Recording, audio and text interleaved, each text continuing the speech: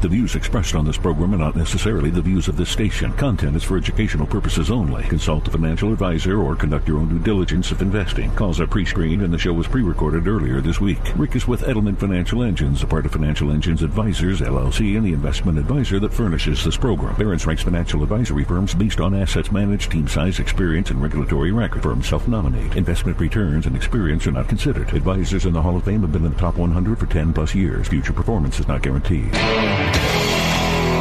This is the Ric Edelman Show. Barron's ranks Edelman Financial Engines the #1 independent investment advisor in the country. And Rick is in the Barron's Financial Advisor Hall of Fame. Now, here's Ric Edelman.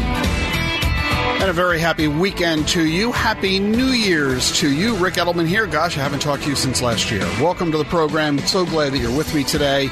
And as we begin the year, everybody is, of course, very excited, very happy about the fact that 2020 is finally behind us. The year that we all wish never had occurred and we're thrilled is over with. And unfortunately, I hate to tell you this, and you already know what I'm going to say, nothing is over. We are still faced with the depths of the pandemic and all of the issues associated with it, although our future, we hope, is very bright as the vaccine increases its distribution rate throughout the United States and around the world. But in the meantime, we're still dealing with the issues at hand. Unemployment is as bad as it's been. We've hit a 3-month high in the unemployment rate last week. Household debt has now also hit $16 trillion. We've increased our debt at the fastest pace in the past 2 years.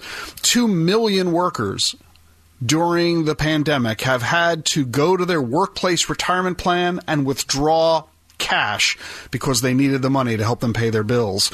And 4 million Americans completely left the workforce. Now, I don't mean that they're unemployed. We have a lot more unemployed than just 4 million. I mean, according to the Bureau of Labor Statistics, 4 million are no longer looking for work, let alone not working. 36% of unemployed workers have also been unemployed for 27 weeks or more. 13% of Americans are going hungry. 9% face homelessness. And there's been a 43% increase, though, in new business applications, which shows that, Phoenix does rise from the ashes. But it is, in the meantime, continuing to get worse. Coca-Cola announced that they're laying off 1,200 U.S. jobs. That's 12% of their workforce. And even hospitals, you would think, boy, they're in a banner business with every ICU bed filled as a result of COVID. Not so much. Mayo Clinic, which earned $1 billion in 2019, lost $1 billion in 2020. Hospitals are losing $50 billion a month because they're not performing elective surgeries. They're not making money on medical tests such as cancer screenings and radiology and such. And as a result, 1.4 million healthcare workers lost their jobs just in the last month, including 134,000 employees. So it's really a rather dicey situation. As a result of all of this, according to the new data from the Commerce Department, 57% of Americans spent less on Christmas this year than in prior years. Retail sales rose 2.4% compared to last year, but that was a third lower than economists had expected. And retail sales were down not just in December, but also November and October. Across the board, pretty much, automobiles, electronics, appliances, gas stations, department stores, clothing, restaurants, bars. It's a big deal because consumer spending is 70% of the economy. So in the midst of all this, with the rate of infections at an all-time high, with the rate of deaths at an all-time high, with so many unemployed at a peak over the past 3 months, what's the stock market doing in all of this? Well, the stock market's hitting all-time highs itself. Since the March low, the Dow is up 66%. The S&P is up 70%. The Nasdaq's up 90%. Even the foreign markets, they're up 60%. Even bonds with interest rates near zero, the Barclays Aggregate Bond Index, up 7%. And home prices, the average home price since March is up 140%. That can't be right, is it? Oh, my goodness. Now, those are the numbers since the March low, after the markets fell 35% last spring. Year to date, starting January 1 of last year all the way through December 31. The Dow's up 7, S&P up 15, the Nasdaq's up 42, Barclays Bond Index up 7, the foreign markets are up 6, and home prices are up almost 10%. What is Wall Street's reaction to all of this? Well, one chief investment officer of a major firm was quoted by the New York Times as saying, quote, "Sentiment indicators are moving toward euphoria." IPOs set a record. They raised $175 billion this year. SPACs, special purpose acquisition vehicles, these are companies that go public not knowing what company they're going to later go buy. They raised $60 billion, more money last year than in the previous 10 years combined. Investors basically engaging in what's called a blank check investment. You're making an investment into something, you have no idea what you're buying. The first day return for IPOs this past year averaged 40%. That's the highest ever, except for 1999 and 2000. Even the stocks that are the most shorted, in other words, not every company is going to do well, and investors expect some companies to do poorly. If you look at the stocks that are the most negative sentiment, the stocks that people think are going to fall in value the most, those stocks were up 40% this quarter, 3 times more than the Russell 3000 index itself. I mean, it's crazy. Even the stocks that were supposed to do the worst ended up doing the best. Now, every time this has happened, every time the Russell 2000 has risen 95% from its low, it lost money over the next 3 months. Right now, it's up 100% since March. Not a good omen. Over the last 22 days, there have been 22 million call contracts traded each day. That's a record, while put-call ratios down to a 10-year low. What does all that mean? It means investor sentiment in the options marketplace is extremely optimistic. So is the weekly investor sentiment at the American Association of Individual Investors. They publish a weekly sentiment, and the average is a 38% bullishness, meaning on average, 38% of their members are optimistic about future stock prices. That's the average, 38. You know what it is right now? 48. Much, much higher. Well, no wonder the New York Times published a headline last weekend saying, quote, "Market edges toward euphoria." They quoted Charlie McElligott, the market analyst at Nomura Securities. He said, quote, "The market right now is clearly foaming at the mouth." BAML, Bank of America Merrill Lynch, has released a report referring to stock prices as, quote, "frothy prices, greedy positioning." It's kind of crazy. Look at what's been going on with stock prices this year. DoorDash went public. The stock went up 86% on the first day. The very next day, Airbnb's IPO came out. It went up 113% in one day. Neither one of those companies has ever made any money. Does that make any sense? And they're not alone. QuantumScape, they went up 144% in December. Etsy is up 330% this year. 908 Devices up 150% on the first day of trading. And then, of course, there's Tesla, up 700% this year. For companies that went public in December, the average price rise on the first day of trading, 87%. That's the highest since 2000. And the PE ratio itself, 22. The higher that number, the riskier stock prices are. That number hasn't been this high since 2000. By the way, do you remember what happened in 1999 and 2000? Yeah, it was the dot-com bubble bursting.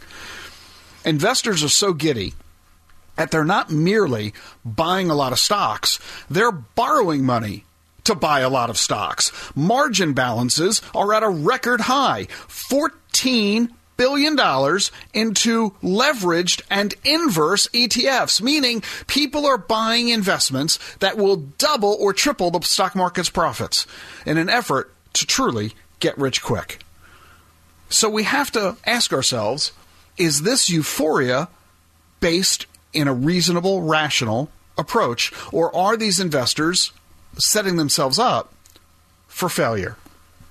Nobody knows, but the regulators are getting unhappy with the behavior of some outfits in Massachusetts. The regulators there have filed a complaint against Robinhood, a 24-page complaint saying Robinhood has been aggressively marketing to inexperienced investors, failing to protect them. It says Robinhood has exposed investors to unnecessary trading risks that fall short of the fiduciary standard. And they've noted that Robinhood incentivizes frequent use by customers who have no experience to do complicated trades. Robinhood's got 13 million accounts, and they say one customer with no investment experience made 12,000 trades in just 6 months. The SEC has already fined Robinhood $65 million for repeatedly failing to disclose how it gets compensated. Robinhood already paid FINRA a $1 million fine, and Robinhood's not alone. The SEC has filed actions against 5 other firms for unsuitable sales of complex ETFs. American Portfolios, Benjamin Edwards & Company, Royal Alliance, Securities America, Summit Financial Group, they've all got to return $3 million to harmed investors. And the SEC has gone after Bank West Investment Services in Nebraska, saying they put clients into high-cost mutual fund shares when lower-cost options were more available.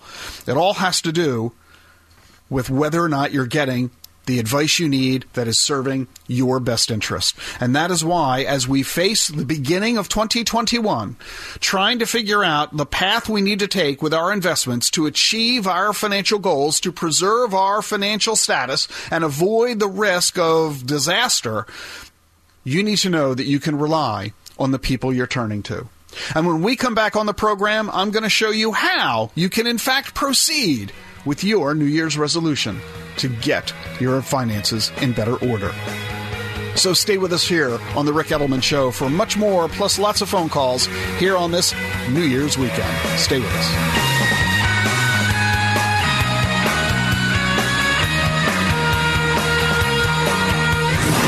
Named by Investment News as the nation's largest independent registered investment advisory firm, this is the Ric Edelman Show.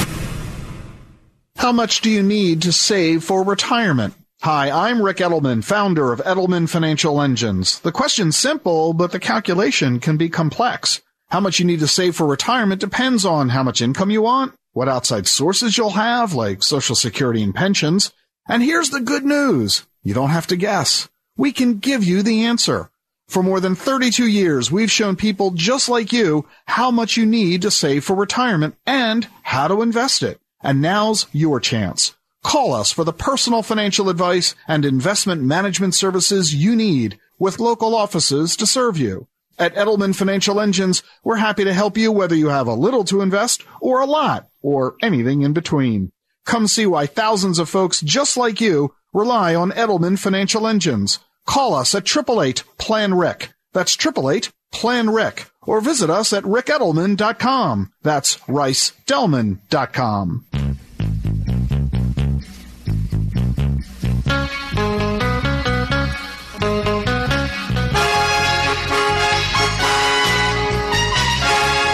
Welcome back to the Ric Edelman Show. We just talked about how wonderful the financial markets did in 2020. Ain't it great? Aren't you surprised? Happily, I might add, because you own a diversified portfolio, don't you?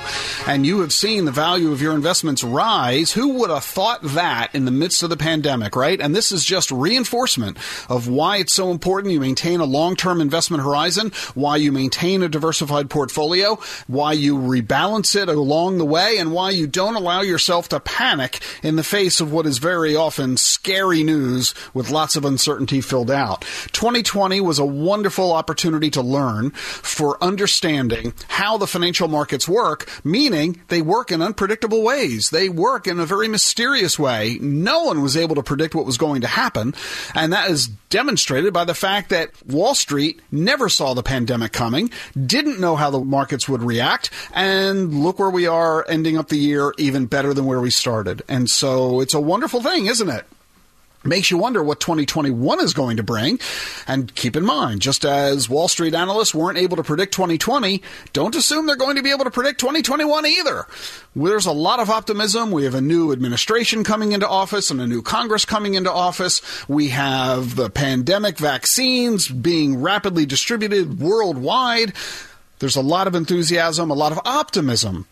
The only question is it going to be panning out the way everybody is hoping that it's going to? We're going to have to wait and see. But look at it this way. If you have a long-term time horizon, 10 years or more, then none of this really seems to make much difference, does it? So the real issue here isn't trying to choose the investments or even the investment strategy. The real key is choosing the investment advisor, isn't it? And making sure you're laying out the right goals and objectives for yourself. So let me share that with you. The Department of Labor has just unveiled a new fiduciary rule. It aligns with the SEC's new regulation best interest. This new rule from the Department of Labor pertains to all financial advisors everywhere who provide advice and services to workplace retirement plans, to IRAs, and to IRA rollovers. Unfortunately, the rule exempts brokers, banks, and insurance agents. That doesn't seem to make a whole lot of sense, does it? Those folks can continue to earn commissions, 12B1 fees, trailing commissions, sales loads, markups, and markdowns, and receive revenue-sharing payments from third parties. They'll be able to still do all this, even under the new rule. And it really raises the issue, who can you rely on? To whom can you turn when you're seeking financial advice? Would you ever hear of the annuity king of Sarasota? Federal prosecutors have. The guy's name is Philip Wasserman of Sarasota, Florida. They just accused him of stealing $6 million from elderly investors. In all of his marketing materials, he called himself the Annuity King. He operated under several names, Philip Roy Financial Consultants, Philip Roy Financial Services, and such. He held seminars touting annuities that were attended by thousands of Florida senior citizens, some of whom have now sued him. Prosecutors are now charging this guy with tax evasion, filing false tax returns. They say he evaded almost $1 million in taxes. The guy is 63, a lawyer and an insurance agent, and he apparently, allegedly, spent investor money on his lavish lifestyle. Faces 20 years in prison on counts of fraud and tax charges and whatnot. And in the world of annuities, guess what GE has just announced? They just transferred $1.7 billion of its pension plan obligations to an annuity with an outfit called Athene Holding. This affects 70,000 retirees of General Electric. People who had a pension with GE, and GE is saying, we're going to get rid of our pension obligation. We're going to shift it over to this annuity company. And the pension plan retirees have no say in the matter. This is further illustration, evidence of the importance of you making sure that you are getting advice from an organization that you can rely on to serve your best interest. And tied in with all of this is the fact that you most likely do have financial planning as a New Year's resolution, improving your personal finances, making better investment strategy, saving more money, improving your returns, etc. Most folks fail in their New Year's resolutions, and there are a couple of reasons for this. So I want to share with you exactly how you can indeed set an effective New Year's resolution and keep it and actually achieve it. 4 simple steps. Number 1, and this is the first mistake most people make, set one goal. Yep, just one, my friends. The biggest cause of failure is that people set too many goals. I want to lose weight. I want to exercise more. I want to save more. I want to visit mom more. I want to travel more. I want to read a book. If you set a whole bunch of goals, I mean, we all have lofty aspirations along those lines, it's hard to stay focused. It's hard to even remember what all these different goals are. So, one goal. Better to succeed at 1 than fail at 5, right? Set one goal. And if your goal, whatever it is, step number 2, make sure it's a positive goal. Have you set a New Year's resolution to lose weight? That's a negative goal. Lose is a negative term. Don't set a goal that says, I want to lose 10 pounds. That's negative. Nobody wants to lose anything. We want to win. So, do this instead. Instead of saying I want to lose 10 pounds, say I want to be 140 pounds. I want to be 200 pounds. I want to be 180 pounds. Whatever the number is, set the positive goal. Put into your mind who you want to be, not who you're trying to get rid of. So make sure your goals are positive. Number 3, make sure you set a date. A goal is not a goal until there's a date attached to it. You can't say vaguely, I want to accomplish it this year. What you want to do is put a specific date on it. And it's really hard to say, where you'll be in December. Oh, I want to lose 10 pounds by December. Well, what about the 11 months prior to that? If you use a vague forward date, it's undefined, unprescribed. Instead of saying you want to lose 10 pounds in December, let's say you're 150 and you want to go down to 140, then what you really want to say is that in February, you want to be 149. In March, you want to be 148. In April, 147, etc. And not even February, March, April. February 1, March 1, April 1. You want to set the specific dates, and you can do this with money just as easily. In the month of January, I'm going to save $100. Or $1,000 or $10,000. It doesn't make any difference. Whatever you want to lay it out to be. Be specific, set a date, and take a big goal, carve it into tiny little goals. How do you eat an elephant? One bite at a time. Same thing with saving money. Don't say I want to amass $1 million. Talk about how much money you're going to save today, right now, this week. And if you do it on that kind of a basis, that sets you up for step number 4, stay focused. Keep the daily goal in front of you at all times. That is how you'll achieve it. You walk the world by taking a single step first. I'm Ric Edelman. Let us help you figure all this out. And we'll be happy to do it just like we've done it for thousands of folks just like you. 888-PLAN-RIC. That's 888-752-6742. Or visit us online at ricedelman.com. Stay with us.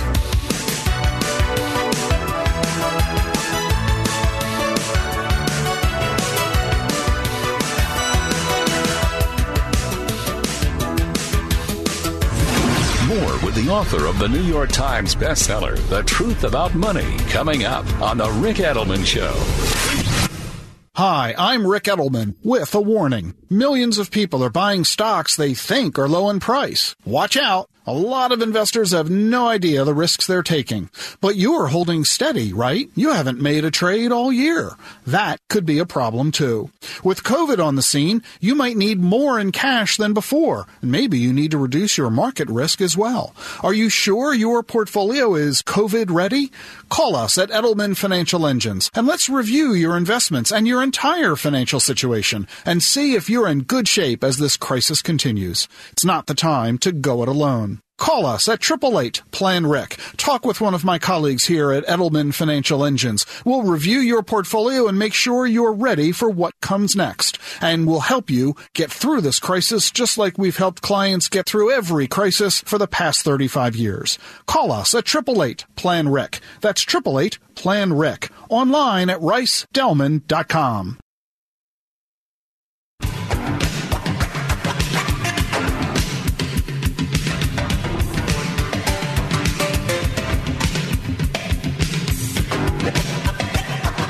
Welcome back to the Ric Edelman Show. I was talking earlier in the program about the importance of a couple of things. Setting New Year's resolutions effectively and a good plan for helping you achieve them.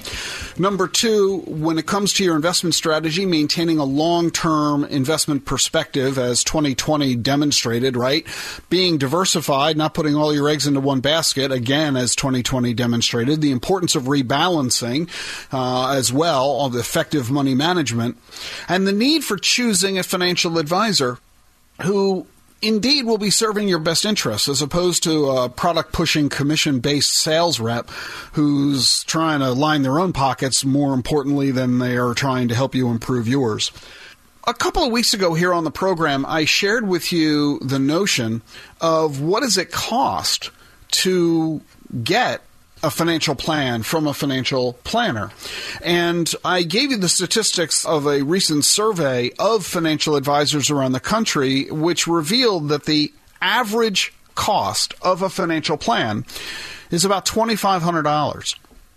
It's a one-time expense to go through that planning process. And I noted that here at Edelman Financial Engines, our standard fee for financial planning is $800, about a third of the national average. And that we don't even assess that all the time. It depends on the client's circumstances and situation to determine whether we're going to assess that fee. But what I didn't mention when I talked about the financial planning fee is that you are going to incur additional costs when dealing with a financial advisor beyond just the financial planning fee. So, yeah, you've got the financial planning fee, which is an analysis of your current financial situation and a plan for how you can increase your wealth, meaning based on your circumstances and based on your goals and your ability to save, how much money you're going to need in the future, and developing a plan for getting you from here to there. In other words, here's how much money you need to save on a monthly basis, and here's where you need to save it. Here's the rate of return you need to earn in order to achieve your goals by the deadlines you've established, whether it's getting a kid to college or your own retirement or what have you. So, fine, $2,500 is the cost for getting that plan. Here at our firm, $800. But when you implement the plan, you're going to incur additional costs because the plan is a roadmap. The plan is telling you how to go from here to there. It doesn't actually get you to do it. In other words, I can tell you that it'll take you 6 hours to fly from one side of the country to the other, but that doesn't involve the cost of the airplane ticket. Now, does it? So when you implement the plan, you're going to buy investments, and those investments are going to cost money. Even very cheap mutual funds and ETFs have some expenses. If you're buying stocks and bonds, you might incur transaction costs to do that. Certain other investments, if you invest in real estate, you're certainly going to be paying a lot of fees, real estate commissions and property taxes and property insurance. You're going to pay expenses when you buy insurance of any kind. When you get your estate plan, which every financial advisor is going to tell you you need, you're going to pay legal fees. You're going to pay accounting fees to deal with your tax preparation if you hire an accountant, et cetera, et cetera. And if you hire that financial planner who gave you the financial plan for a one-time fee, if you then hire that same advisor to then manage your investments, in addition to the cost of the investments themselves, you're going to pay an asset management fee to that financial planner in a great many cases.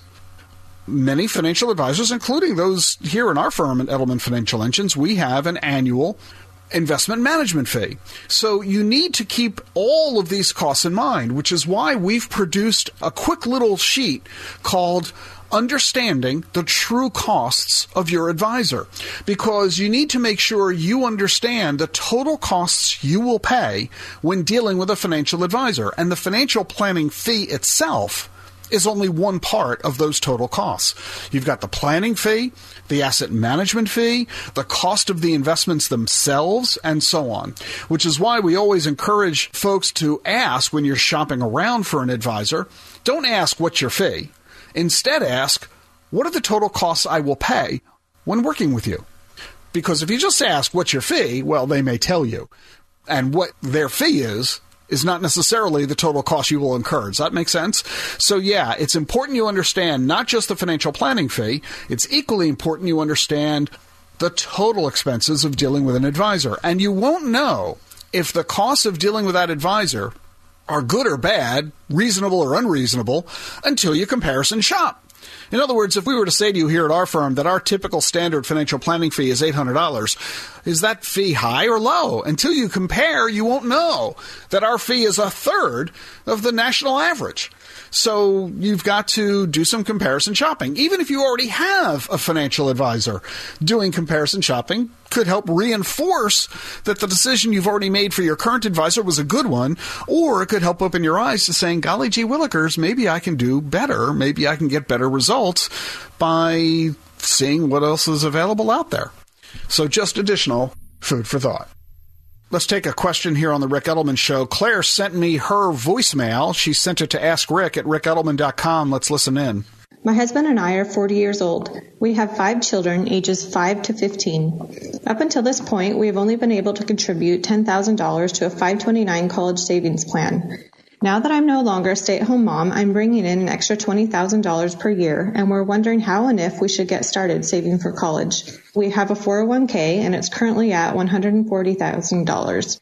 We save about 20% of our income in our 401k. We have an emergency savings about a year's worth, and we own half of our house and have $150,000 in our mortgage left. Should we begin saving for college, or is it too late? If we do, should we put it in individual funds or in one lump sum? We do want our children to pay for some of their education, but would like to help. We're predicting they will be going to state schools. Thanks so much, and I love your show. Well, first of all, Claire, congratulations to you and your husband on the level of savings you've done so far.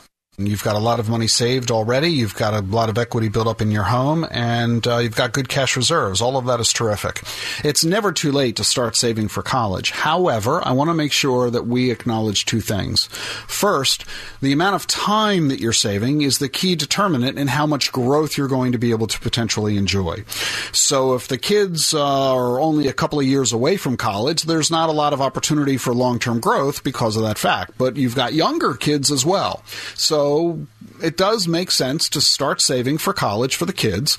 And you can choose whether you create one account in the name of the oldest child, and any unused money can then trickle down to the younger children, or open separate accounts, one for each child. You can do it either way. Most parents choose to set up separate accounts per child. Makes no difference. Do whichever you prefer. Second, you should only do this if your own retirement planning is already well situated. In other words, parents are often struggling with the dual challenge. Should I save for my retirement, or should I save for my kids' college? Many cases, parents can't afford to do both fully. And given the choice, therefore, of one versus the other, many parents choose their own kids' college as a priority. And it's because you're a wonderful, loving, doting parent. You want your kids to get the best start in life, and you want to do whatever it takes to make that happen. I get it. But that's not the correct answer. You need to save for your retirement first. And that means you need to go to a financial planner who can help confirm for you that you are, in fact, saving the correct amount of money in the correct investment strategy to make sure that your retirement will have enough money to meet your need. Why do I say to focus on retirement first? Very simple. Your kids can pay for their college degree during their working career. They get loans now, and they pay off the loans while they're working. You do that with your house. You live in the house while you're paying for it. You do it with your car. You're driving the car while you're paying for it. But retirement cannot be pre-funded. You cannot pay for retirement while you're in retirement. So you must save for retirement before you get there. And that is why, if you have to choose between one versus the other, you must choose your own retirement savings. So you've got $140,000 in your 401k. You've got a lot of home equity, too much in my opinion. I don't know if that's enough. I don't know if your current savings rate is enough. So you need to talk to a financial advisor to get that question answered. Only after your advisor says to you that you are saving sufficiently to meet your retirement goal can you then divert money toward your college savings goal. And I would recommend you start to have conversations not just with your financial advisor right now, but with your children right now. They need to begin to understand today, even at the age of 5, the economic realities of attending college. And I would encourage you to read my book, The Truth About Your Future, and to share the college chapters with them, because it will help them understand the kind of career they ought to select and the kind of institution they ought to consider attending, to help make sure that you and they are both achieving your separate and collective financial goals. Because remember, if you don't do it right, you're going to be living with them during your retirement, something I'm not sure any of you would be looking forward to. You can do the same thing Claire did. Send me your voice message via your smartphone. Email it to askrick@ricedelman.com.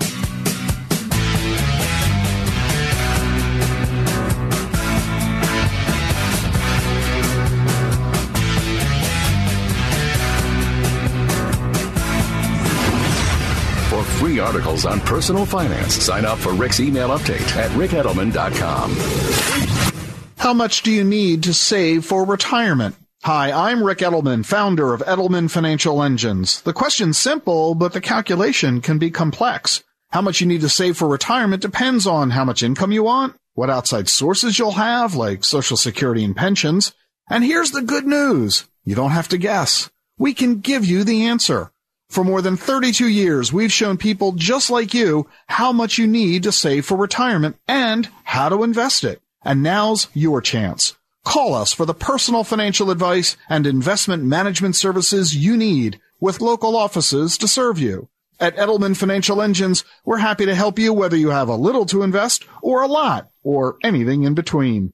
Come see why thousands of folks just like you rely on Edelman Financial Engines. Call us at 888-PLAN-RIC. That's 888-PLAN-RIC. Or visit us at ricedelman.com. That's ricedelman.com.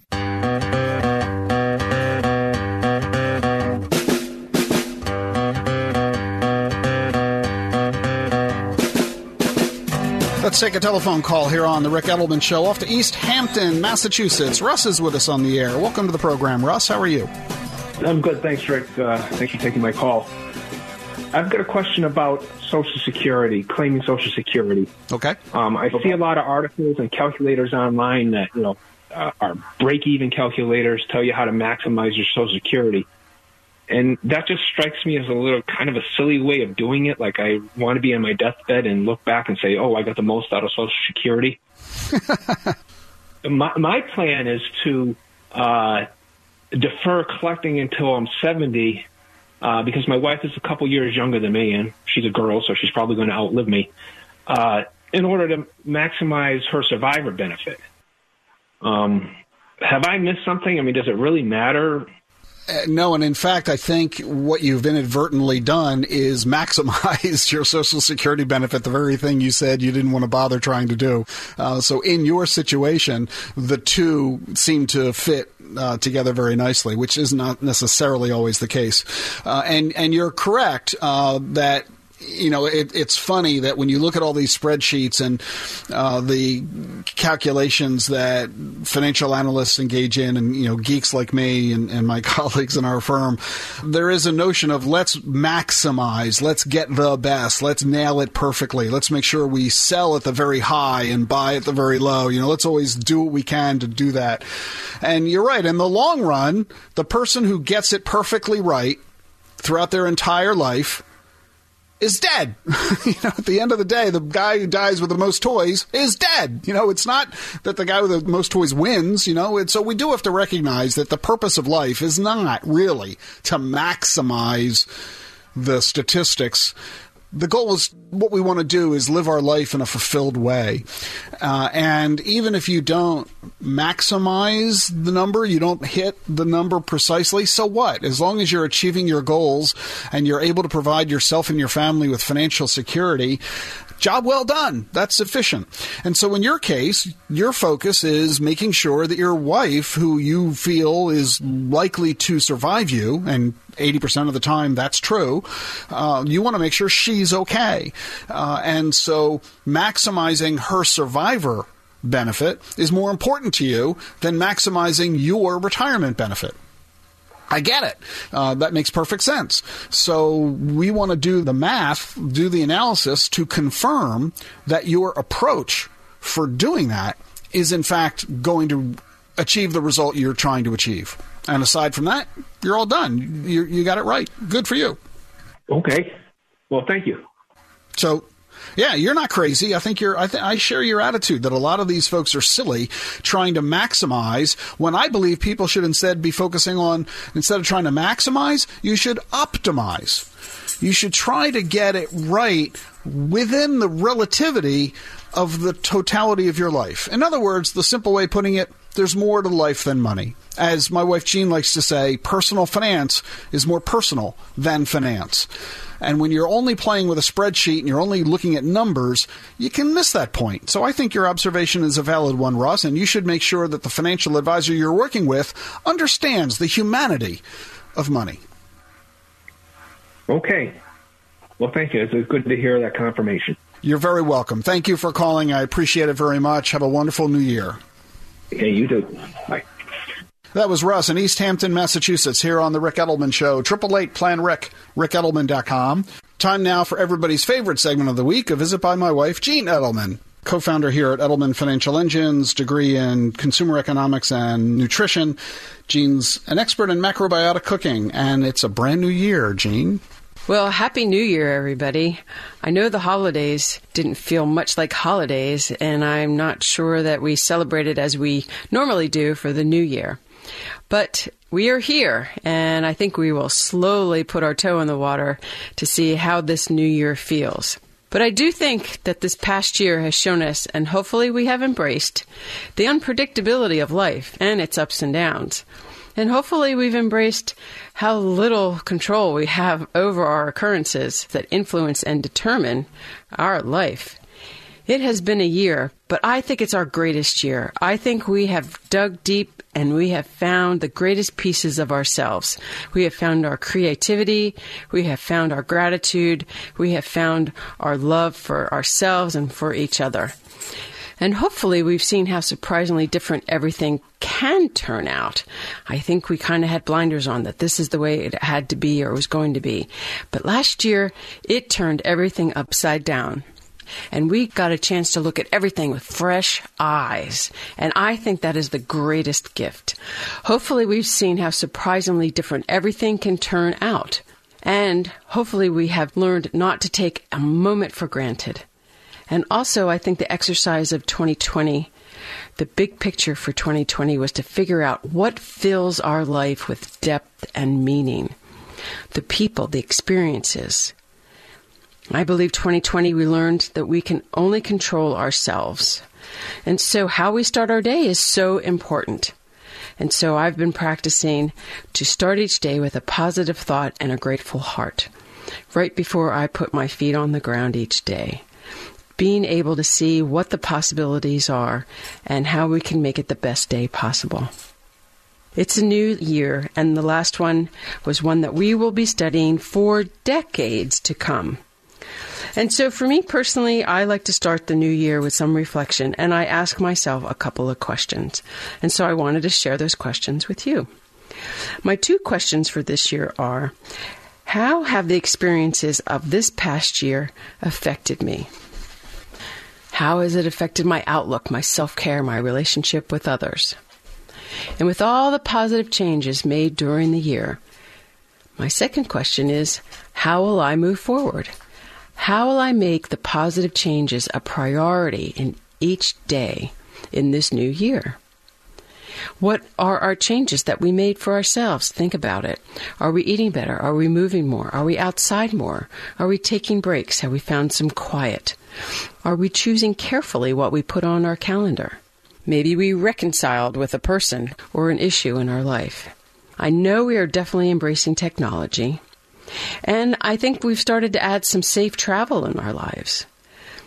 So let's use 2021 as a stepping stone to a positive, happy, and healthy new year. So my word for the week is new. The N is for nimble. If we've learned anything in this past year, it's to be nimble, not to be anchored in our thinking and our attitudes. This will be a healthy world if we can take this word nimble into the new year. E is for emerge, to come into view. This past year, we got a chance to take a deeper dive within.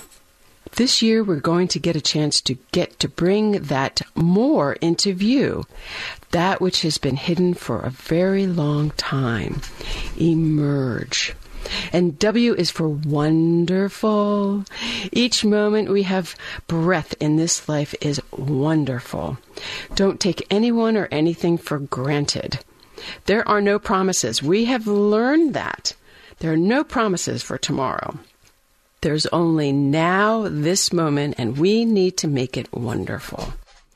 So I need to share that I'm just so grateful that I get to talk to all of you each week. And I wish all of you a happy and healthy 2021. Please stay safe in this new, nimble, emerging, wonderful new year. That was Gene Edelman here on The Ric Edelman Show. And, yes, unfortunately, the dog, Hoshi. Thanks for joining us here on the program this week. If we can help you, call us at HHH-PLAN-RIC. Visit us online at ricedelman.com. Enjoy the holiday. We'll see you again next weekend right here on The Ric Edelman Show.